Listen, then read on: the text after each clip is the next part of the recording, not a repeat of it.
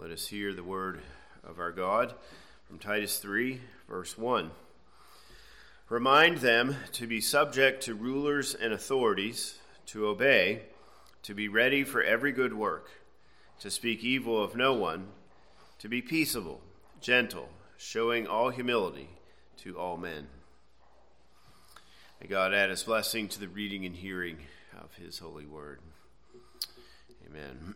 Well, last time I developed the command here to be submissive to our civil authorities in two primary points here. First, the New Testament never explicitly commands us to be obedient to them, but it does specifically say we must be submissive. And so we should always be submissive, and yet we obey lawful commands only. Secondly, then, God established the civil authority to punish the evildoer and praise the doer of good. And when he does so, he is fulfilling God's requirements and is serving God. But when he does not, and he punishes the doer of good and praises the evildoer, or at least does not punish the evildoer and tries to do good, then he is disobeying God and he is serving the dragon. Now, Paul gives another command here, reminding those in Crete to be obedient, just as a general concept, as a general principle. And this includes the magistrate, but is broader than that. And then thirdly, he says that we are the ones who are to be doing what is good, to be ready and prepared to do those things. Well, like many topics, when you are brief, when you are summarizing things, it raises questions, and especially on something such as the civil magistrate. And as Paul is focusing his attention on this here in these two verses, so too have I. And in light of a few comments and questions from last week, I thought I'd spend a little bit more than I was intending here at the beginning to address a couple things. But some of these things I had intended to say already. And so, first of all, God and his word is our standard, even in civil matters. Okay, just because we say that the civil law in Israel has expired doesn't mean it has no relevance. Okay, that's the term of the confession. It also says that the general equity of the laws of the state in Israel apply to us today. General equity, what does that mean? Well, there are various views, of course, but it seems, in my view, to be just simply saying the principles that are found in the Scriptures should apply in every civil society. Now, in saying this does not make us theonomists. And so you recall that theonomy teaches that the magistrate has authority over all of the Ten Commandments. So if we don't go to church on Sunday, the magistrate could put us in jail. If we make an idol, the magistrate could put us in jail. If we are coveting something, the magistrate could even punish that somehow. And the original confession had these theonomic elements. There in chapter 23, it said some of those things. And so in America, of course, some of these changes were made. And I think rightly so. I don't think that the magistrate has the authority over the first four commandments, nor the 10th one. And so I think this is good and right. So just because we say God's law governs the magistrate does not automatically mean we are theonomic. We are not like the Congregationalists in New England in the earlier stages of our society. No, more like the Founding Fathers with the Declaration and the Constitution, we see this separation of powers, as it were. The governing authority has authority to implement and to punish commands 5 through 9. It's the church and the family that then govern all 10 of the commands in various ways. So if on the one hand we want to avoid theonomy, we don't want a pendulum swing to the other end, which is something that we call today the two-kingdom view. This is a view, both of these views actually are within Reformed circles, still even today. And for example, if you're to go to Westminster Seminary in California, you'll hear the two-kingdom view being propounded. And this is the view that God's law only applies to believers, and that the magistrate is not subject to God's word, except maybe in some very broad ways, but not specifically. And so the magistrate is, you might say, can do whatever he wants in this viewpoint. And this is clearly where we are today. This is the primary view in the church. The church basically is saying we have no right or responsibility to tell the magistrate what to do and what not to do. Okay. But is this correct? Does the Bible actually say that the magistrate, the civil authority, is not God's servant and he can do whatever he pleases? Even if you're going to take the view that what is Caesar's, render unto Caesar the things that are Caesar's, and you're going to say that Caesar can take all kinds of things, he still rendered something. Okay, the things are given to him by God ultimately, is Jesus' point. So I just don't see how the kingdom view fits at all. The two-kingdom view fits at all with the basic teaching of the Scriptures. I don't think it's all that complicated. But this is where we are. Okay. Somebody's going to raise a point in General Assembly about us responding to the civil magistrate in regard to the gender-affirming transgender things and such, and I'm sure people are going to say, well, we have no right and responsibility to tell the government what to do, only in matters of great need or only if they ask us. And I'm just like, why are we sticking our heads in the sand? Why are we refusing to be like Samuel did with Saul? But look, on the one hand, theonomy gave us witch hunts. But on the other hand, this two-kingdom approach is allowing the government to do whatever it wants. And look where we are today. Okay. God's people must keep the magistrate in check. Now, there are many passages that say these things, but I think one of the most obvious ones, in not just here in the context of the magistrate, but in the context of society in general, are the words of Jesus in Matthew 5. Where he tells us that we are to be salt and light. Okay? We must do these things. Jesus commands us in this way, but this does not merely mean that we are to witness and to evangelize. It certainly includes that. But we are responsible to shine the light in society, the light of truth, the truth of the Scriptures, and we are responsible to be salty here in this way.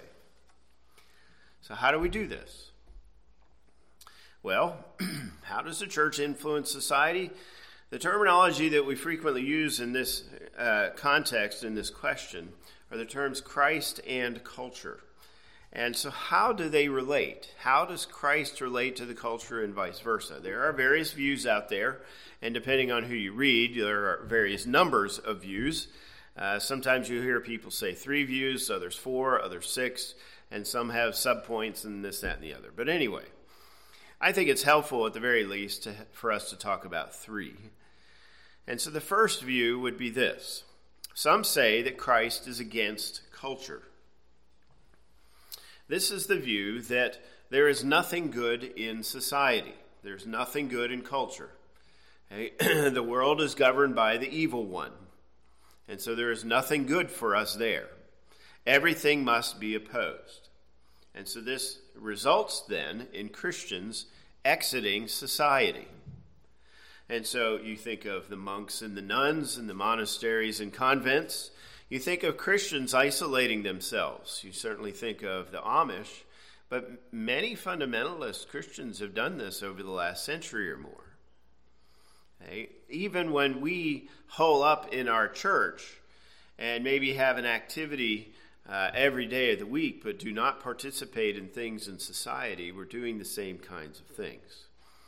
for those who are pacifists and say you should not vote or be in the military and so on and so forth, right? It's part of this Christ against culture viewpoint. Well, then on the other extreme, you have Christ and culture. Again, some people will use some different terminology for this. But the idea here is that there is really no difference between Christ and society. This is the view that you'll see in the liberal church. The moral argument that you will hear in society has this view. And it's basically, there's a vague use of the Bible in society, but it doesn't really make much difference. So, for example, I was trying to remember, I think it was in the context when Nancy Pelosi was telling us to just trust them when they voted for Obamacare. I think it was in that context. You remember she was talking about John 1 and the Word and so forth? And she obviously had no clue what John 1 says about the Word. But it's that kind of thing. They use the Bible to support something that they want, but it really makes no difference in terms of policy or whatever. And so today, the globalists are telling us that we should love our neighbor by accepting mass migration, or we should love our neighbor by getting the shot and wearing the mask. They're using a moral argument. They're using the scripture in some way, but it's really what they want, and they're using something they can cherry pick out of the Bible to justify and make it sound good and help Christians, convince Christians to support them. But there's really no difference between the church and society in this view. So, what is the third position? I think the best way for us to view this is Christ transforming culture. Again, you'll have some people using different terminology, but I think this one is a helpful one. Christ transforms culture. This view says there are some good elements in society, and that's because of God's common grace. We are made in God's image. God provides rain for the just and the unjust. There are some good things in society. I don't have a problem necessarily reading an unbeliever when it comes to something about math or possibly some scientific thing or whatever. I don't have a problem enjoying sports and watching unbelievers play. There are some good things there because God made them. He's gifted them. Okay? And so we might talk about plundering the Egyptians like Israel did there out of Egypt and using that to build the tabernacle, for example. There's some good things that we do see in society. And so we don't reject it altogether. It's not all evil. Okay? But it's not all good either. And so it's not Christ and culture. And so we must work to transform it. And again, using the language of Christ, we should be salt and light. We must be salt to prevent culture from decaying. When Jesus talks about salt, he's not talking about flavor. That's how we tend to use it today, right? We use salt to flavor our food. But salt in Jesus' day was used to preserve things. Okay, so you might think of salted pork or something to that effect. We're preserving things so they don't go bad. That's what Jesus meant. If we as a church don't do anything, the society is going to go downhill. And so we must preserve it by being salt. And then, of course, we are to be light. The world as a whole is in darkness, right? It doesn't mean everything is completely bad, but it is dark, and we must shine the light of the Scriptures to help them to see, so we can go in the right direction. Now, this certainly applies to witnessing and to evangelism and to salvation in that sense. But it also should apply in our everyday living. As Paul is commanding us to relate to people in society, we must apply it in everyday ways too.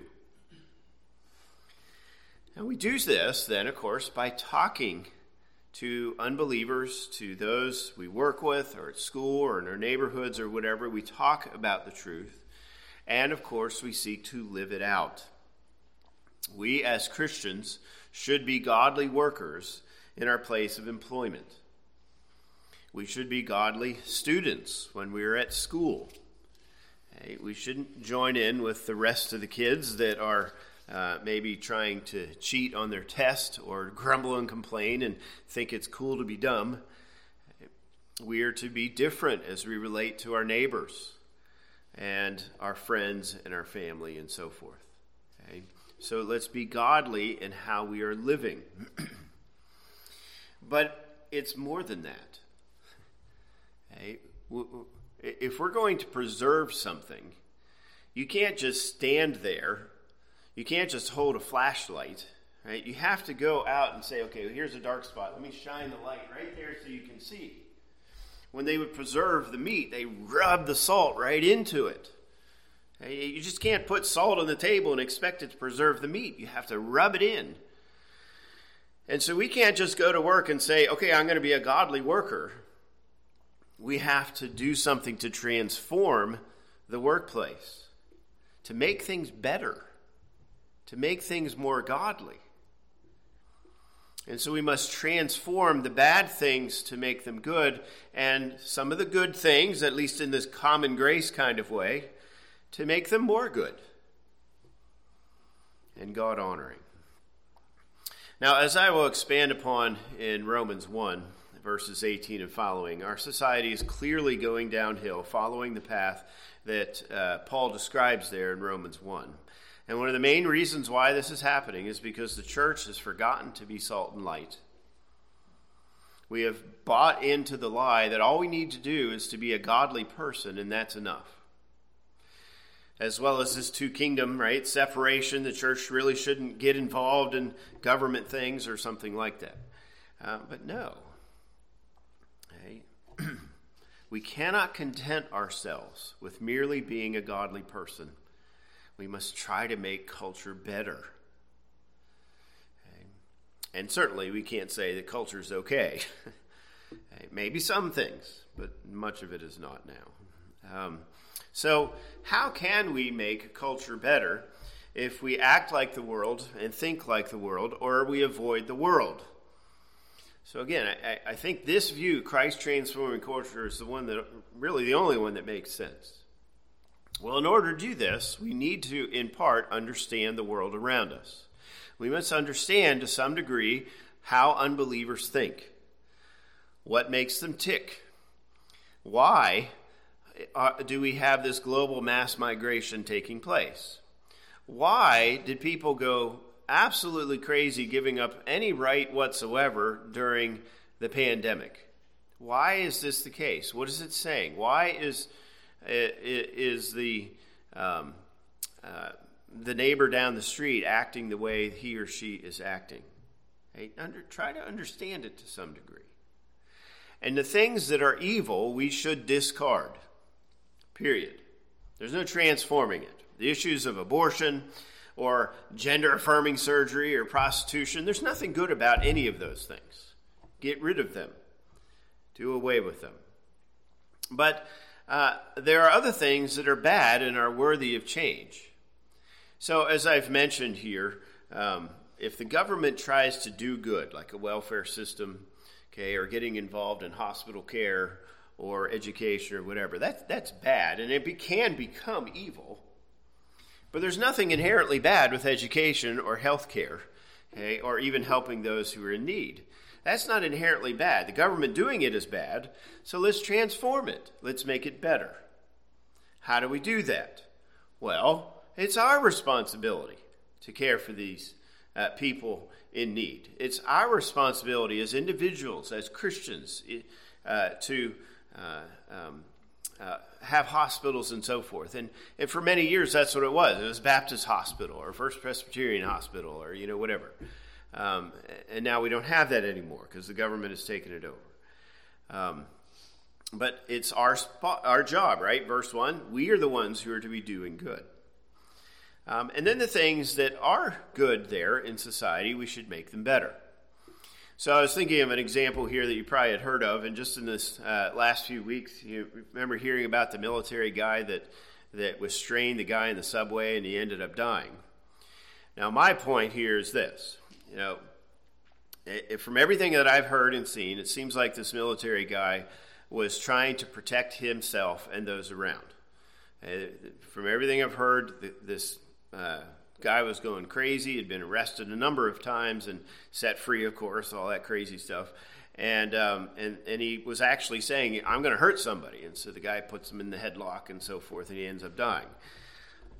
All right, my point is, this woke DA wants to put this military guy in prison, charge him with murder, yada, yada. But, immediately, a Christian organization set up a fund to help pay for his legal fees. Okay? I don't know if the guy's a believer or not. Maybe the guy did go too far. I don't think he should be charged with murder. And there's no indication he was a racist, of course, all these things being said. Maybe he should be charged with manslaughter, right? The Bible does talk about the cities of refuge and so forth. And so maybe there should be some kind of punishment. But do you see the good? Even unbelievers are funding this guy. It's not right for this guy to be charged with murder. That's just going way too far. And so think about it now. Here's the situation. There are some good things about trying to help this man in his situation. What can we do then to make it better? Taking a good thing and making it even more good. Okay. So, do you see the overall point? We are to transform culture. And we cannot do this unless we see how the Word of God applies in culture, because it does. So let me give another example here, and let me use the 8th commandment as an example. Obviously, God tells us not to steal. And notice that if we're not allowed to steal somebody's things, the implication is that person owns them in one way or another, right? Do you see how it assumes private property? And so here is God's principle. Private property is to be maintained. You're not to take from someone else. So we are living in a culture now, a society now, where over and over again we are hearing that private property ownership should be done away with. The socialist Marxist argument is we should get away. We shouldn't own anything. Everybody should own it. Or the government should own it, whatever the situation is, whatever view it is there. But you see the point. It's not just don't steal candy bar from the store, but this idea of private property is a principle that we should be following. So when you hear somebody saying the rich should pay their fair share, that's not consistent with the 8th commandment. We as believers should not think that way. And we should try to transform this mentality. It is bad, and often used for evil, of course. Maybe another scenario is you think of the eminent domain cases. And many times people have used the eminent domain to basically steal property from somebody else. I think there's probably a few cases of eminent domain that are justified, but very few. Most of the time it's just because they want more tax revenue, so they're going to knock somebody's house down in order to build something bigger. That's a form of theft. Now, if the person takes the money and moves, that's okay. But those who don't, when it comes to these woke DAs letting criminals out all the time, right? We should work to change that, because these people are going out and stealing again in some way or another. So we should seek to transform this. So how do we do this? Well, in our society, of course, we vote. That's certainly possible, but it can be more than that. We can try to get involved ourselves to try to make a change. Certainly talk about it, certainly teach it. But then let's talk briefly of how it can apply in our homes. Okay. If Emma has a book and Anna wants to read it, okay, it's Emma's property, and Anna must treat it in that way. If Noah has a ball and Matthew wants to play with it, Okay? He can't leave it out all night for it to get bad in the elements. It's Noah's, right? You don't steal. If Anna has a game and Nathaniel takes it and loses half the pieces, right? Do you see the point here? Private property is important even on these, if you will, small levels. And so we should begin in our homes by teaching our children what it means to not steal and to uphold private property. And this, then, can lead to a transformation of society. If our children learn it, and they teach their children and influence those they come into contact with, then hopefully over time that'll make a difference. Okay. So when you go to church, when you go to work, and your coworkers are taking office supplies, what can you do to transform that scenario? Okay. Well, you can talk to them about it. Follow the basic principles of Matthew 18, even though it's outside the church setting. But talk to them about it. If they don't listen, well, maybe then you have to report them or whatever. You're trying to maintain private property in that way. And do what you can to stop those who are being fraudulent. We've heard how many times in the last several months about COVID funds being misused. Okay? Or you hear about people with insurance fraud. Okay? The point is simply this. Don't just do the right thing yourself. What can you do to make the things around us in society better? How can you be salt? How can you be light? How can you influence change for good? Some things we get rid of, but many things we can improve upon. And these things then fulfill the command to be obedient, right? Verse 1, this is how we can do good, and this is how we can relate in a very, very brief way, talking about it here this evening. These are some ways that we can bless society. And so again, Paul here is addressing this issue in verses 1 and 2, and it's far more than just the magistrate. It's just living in society. It's important for us as Christians. Don't exit it. Don't be like society. Be salt and light and transform it. And so don't just think that applies to evangelism. It's more than that. Love your neighbor in these very practical ways. All right, now, let's bring in verse 2 and talk more specifically of what Paul says here. I've certainly been going down some rabbit trails, but they're related to this topic. And so, verse 2 then, Paul says, to speak evil of no one, to be peaceable, gentle, showing all humility to all men. All right. First of all, remember that he started this thought in verse 1. The command here is to remind. Titus is to remind them to do these 5 things: to be submissive, to obey, to be ready to do good. And now here 2 more: to speak and to be peaceable. And so to speak evil of no one. Obviously, it's very easy for us to be critical of others. We're talking about society. So when we look around us and we see unbelievers around us, it's very easy to be critical, isn't it? You see the evil things they do. They're selfish, they're unthoughtful, they're rude, they're hateful. And many professing Christians do the same thing, but we're talking about those in society here. So when we look at that, it is so easy for us to say, well, that's wrong, that's bad, and so on and so forth. Well, don't speak evil of them. It's easy for us to repay evil for evil. If your neighbor says something mean about you and you hear it through the grapevine or whatever, don't respond in kind. When your coworkers are standing around the water cooler or whatever and they're slandering management, don't nod along in affirmation.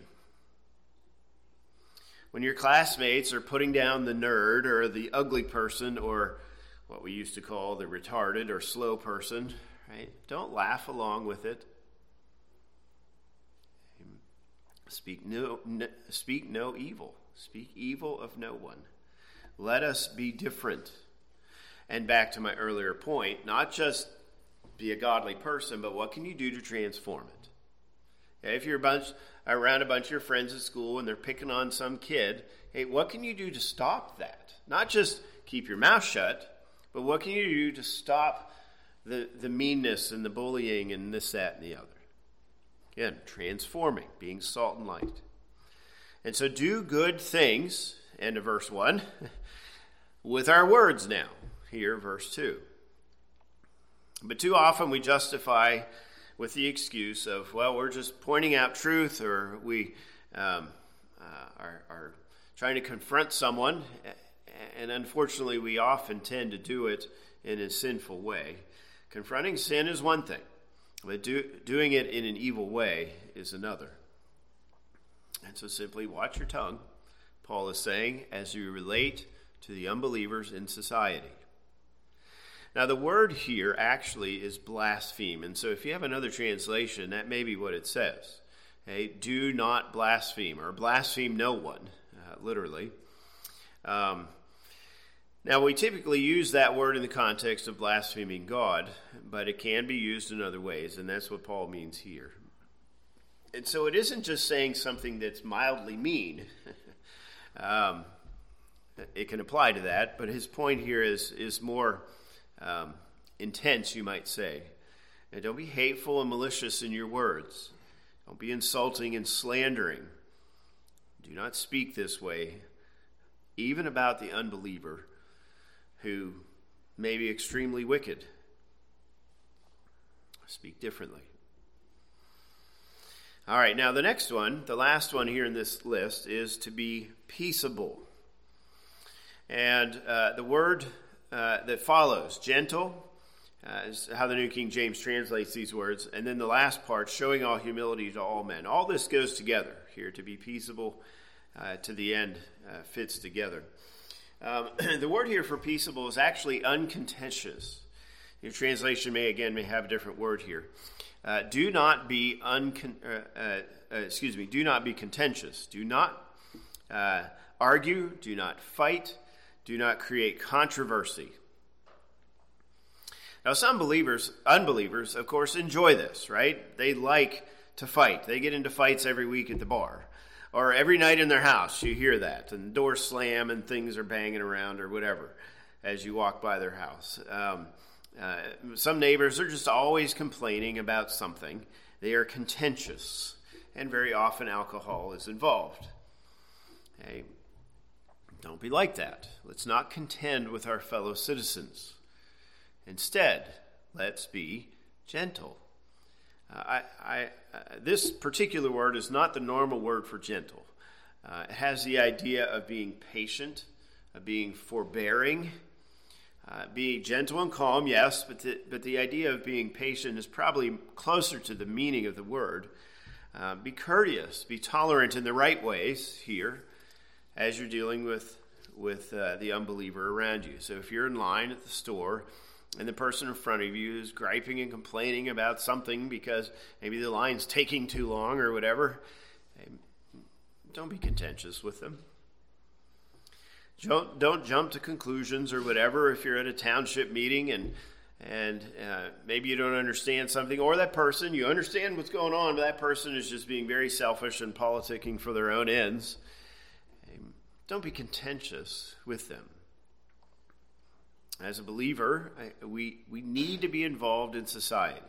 And so as we participate in our local community events, do so as you're able. Some people are able to do more than others. Or in different times of our lives, we can do more than others. But when we are, just simply don't act like the unbeliever. Be different. And when believers have a bad reputation in the neighborhood among unbelievers, this is a terrible witness. Especially if that reputation is deserved. And so in all we do in our social activities, probably some parades tomorrow, or maybe when it's a voting day, or there's fairs here as the summer comes upon us, or there are yard sales in our communities, or some neighborhood event, as we go to a school board meeting, or a township meeting, even when we're shopping at County Market, or getting gas at Sheetz, or eating at the Iron Bridge, or whatever it is. Act in ways that uphold the truth. Don't act like the unbeliever. Be different. Promote the well-being for everyone. Show gentleness and humility and patience and peace. Speak kindly, respectfully, humbly. Paul is saying, be a godly person wherever you are. Okay? But where we are able, let's try to make that situation better. Now notice how Paul uses the word all twice here. All humility to all men. And then earlier in the verse, speak evil of no one. Okay. So Paul's not saying, here, let's just be nitpicky and, okay, I'll do this over here, but not over there. In every situation, Paul is saying, let's be these kind of people. Now, in saying this, of course, this does not mean we are doormats. This does not mean we are passive toward evil. But we don't respond in kind. We respond very differently as Christians. When you have to oppose something or someone, do so in this kind of way, and certainly act this way as a general principle. Now, of course, people are going to try to twist the things that we say and that we do. Okay? And it can be hard. People, unbelievers, they'll lie about us. Of course, even believers will do this. They'll twist our words and our events that we may do as a Christian. And they will, just try to make it hard for us in some way. Just don't give them fodder for rejecting the gospel and the church and the truth. Okay? And so when you're out in public, be maybe extra conscious of how you are doing things, of what you are doing. And don't give them a reason to reject the truth. Okay? And on the other hand, right, show light. Transform. Be salt and light.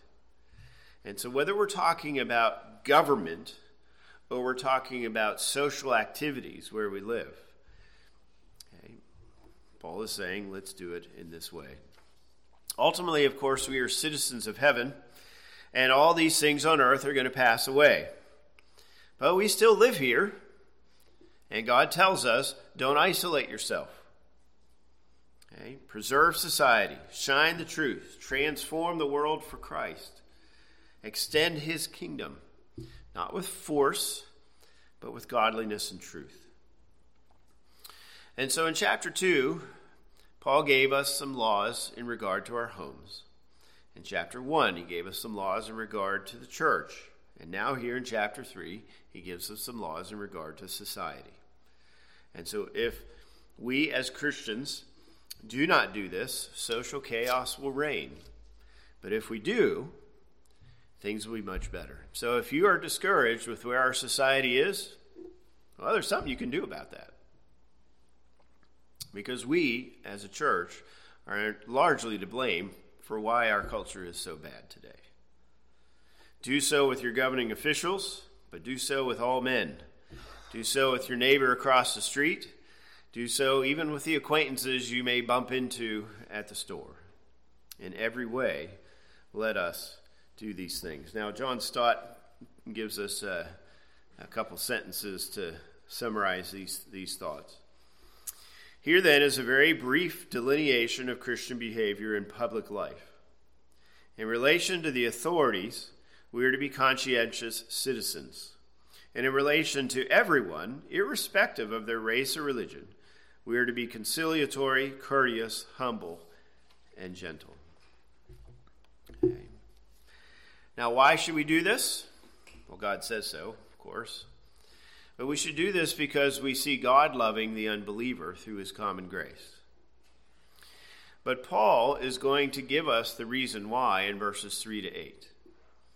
And so we will look at that starting next time, why we should love our neighbor in these kinds of ways. All right, well, as always, so much more could be said, but here are a few thoughts tonight. Let's pray together. Our Father in God, we thank you for your word to us. We thank you for this direction, basically, for us to be more outward looking than maybe we are prone to do. We pray, Lord, that you would help us to be good, godly citizens, that we might witness to those around us the things of the gospel and so forth. But even more, that we would be that salt and light, and that you would use us to transform the things around us. As we can apply this certainly in our homes and in our churches and so forth, help us, Lord, to apply this especially in culture, in society. And so when we go to work, when we go to the store, when we do these things at the voting booth or whatever, help us, Lord, to heed these words that you have given to us through Paul. And we pray, Lord, that you would use this to stop this terrible decay that is happening in our culture. We see such downward trend, and even just in the last few years, it seems like we're just falling off a cliff. But help us, Lord, to stop this trend. Give us strength by your Spirit in the ways where we work and live and so forth to do this. Lord, through it all, may your name be exalted. May you strengthen us by your Spirit, and pray that you would extend your kingdom here in these ways. We pray in Christ's name. Amen.